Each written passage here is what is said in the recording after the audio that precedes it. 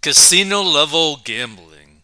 Betting explodes in the New York City Chinatown Park with thousands of dollars on the line. So let's check this out.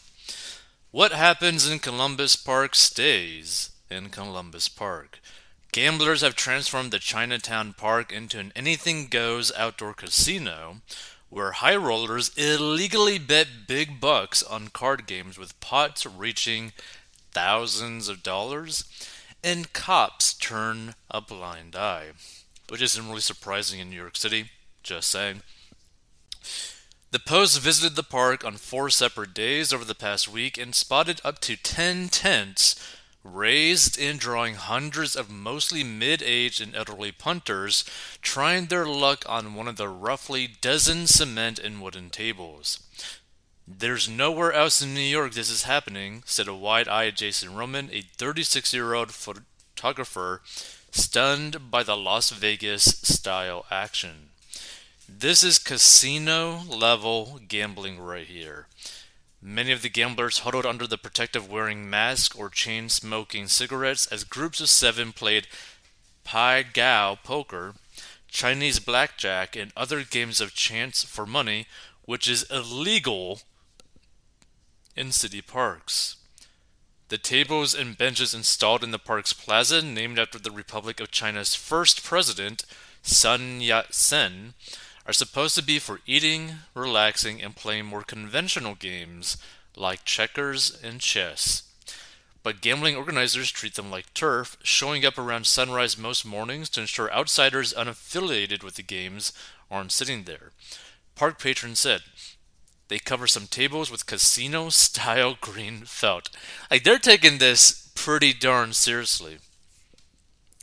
They come and sit right next to you, set at the tents right above you if you're sitting, and said a Chinatown resident who frequently visits the park, they make you feel really uncomfortable. "They own that," snapped another resident, sarcastically referring to the tables. "It's tough for like tourists and everybody who buy food here." The gamblers wearing hoodies, baseball caps, and other casual attire waved around $100 bills each ante. Stone-faced dealers stuffed their pockets with players' losses, sometimes taking in 4 figures per hand. Like, can you imagine like going to like a cardboard table and be like, "Hey, here's 2 grand on this bet. Oh, hey, there's 4 grand on this bet." Like, that is some like crazy stuff. But here's the thing: gambling is an addiction, right? And people will gamble. Like, is one of the few habits out there, few activities out there that someone could truly get addicted to it and basically lose everything and more than what they had. High stakes, low rent. The makeshift gambling den lacks the glitz and glamour of Las Vegas or Atlantic City, but it has the same high stakes and is more convenient. "People don't like to go to Atlantic City to gamble, man," barked one player from Brooklyn. "It takes 2, 3 hours to get there." Last Sunday, granny carts stuffed with plastic bags sat stationary while high rollers fisted thousands after cashing out big wins.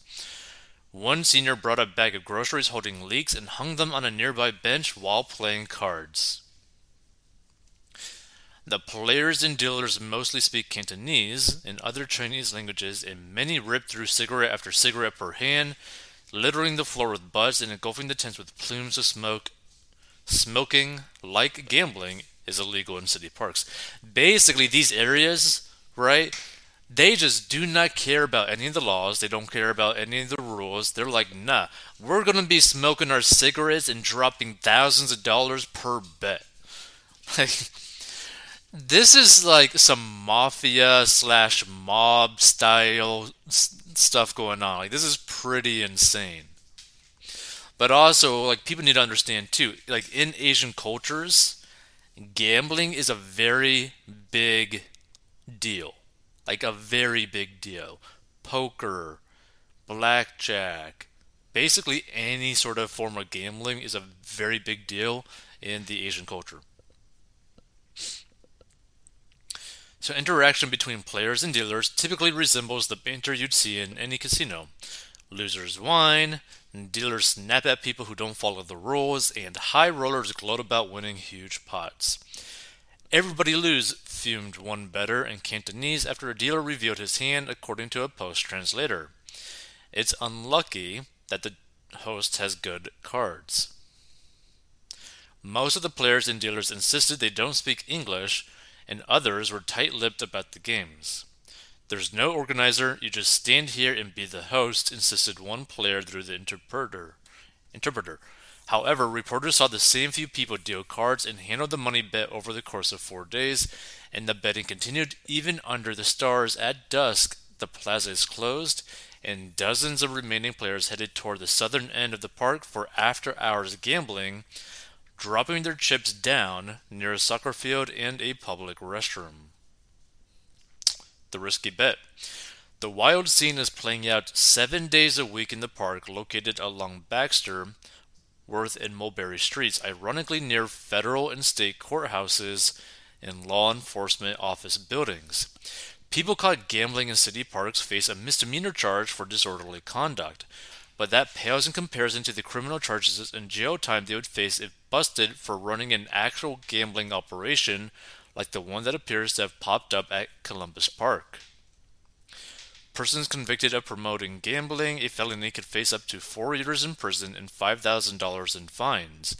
New York's constitution prohibits gambling operations except certain exceptions like state-run lotteries, authorized casinos, betting on horse races, and bingo and other games used to raise funds for religious groups and charitable nonprofits. And in city parks, it's even illegal to bet a few bucks among friends. That is something I don't really like, right? Violators could be charged with a disorderly person misdemeanor. However, gambling at Columbus Park has existed for decades, just never quite like this, locals said. Neighborhood merchants and longtime park patrons say authorities have typically looked the other way because the games were low-key and stakes modest. Wellington Chen, executive director of the Chinatown Partnership Local Development Corp., said, "Many working-class Chinese New Yorkers have historically come to the neighborhood to eat and then head to gamble and blow off some steam after clocking 70 to 80-hour work weeks. Instead of going to a bar, they go to a park and get some adrenaline pumping," he said. And NYPD officers are watching on a hand in Columbus Park. Do you realize how hilarious that is, right? That even the cops are basically watching some of the games. But over the past year, interest in the games has grown along with its pots, especially in recent months after organizers began cavalierly raising the tents with little enforcement from city cops or parks peace officers, the merchants and patrons added. "This is a New York City park. How is this legal?" wondered one patron. "They have tents set up. They're gambling. What is the city park getting out of this?" Jeffrey Croft, a city park's watchdog for more than 2 decades, shouted, "Oh my God!" after being shown photos of the open-air casino. "Who knew the state gave a gambling license out?" to Columbus Park, he quipped. "I've never seen gambling on this scale in a park before, but I guess like the rest of the city these days, enforcement is really lacking." Joe Pilio, president of Local 983 of District Council 37, which represents parks officers, said his members don't strictly enforce the park's gambling rules because they're short-staffed and followed the lead of the NYPD on such issues. "It's amazing that so many people are gambling in front of the courts of all places," he said. "The only thing worse would be if they were gambling a few blocks away outside City Hall." On Friday, 2 police officers were spotted and photographed standing by the tables watching the gamblers play. They chuckled among themselves and then left a few minutes after without taking any action, according to the Shutterbug. The NYPD said that as of Thursday it had received 7 911 calls this year regarding complaints of gambling at Columbus Park.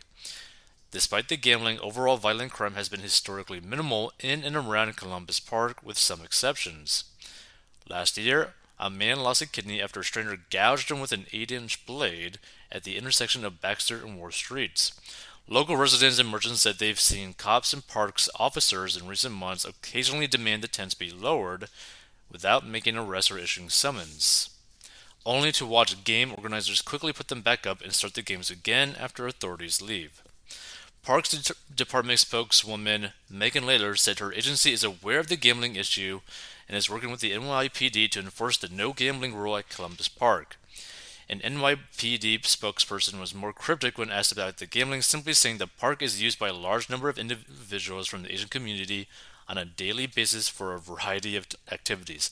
So basically, what you could really get from this is that they are too afraid of basically being accused of racism, so they're not going to enforce their laws in the parks.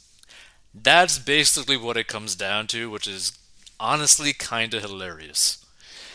Go ahead, guys, keep on making those big money plays. Who cares? The gamblers are not hurting anyone, and anyone who has ever walked through this park knows that most of the gamblers are elderly and having fun their way. Pay attention to the crime in the subway, not this.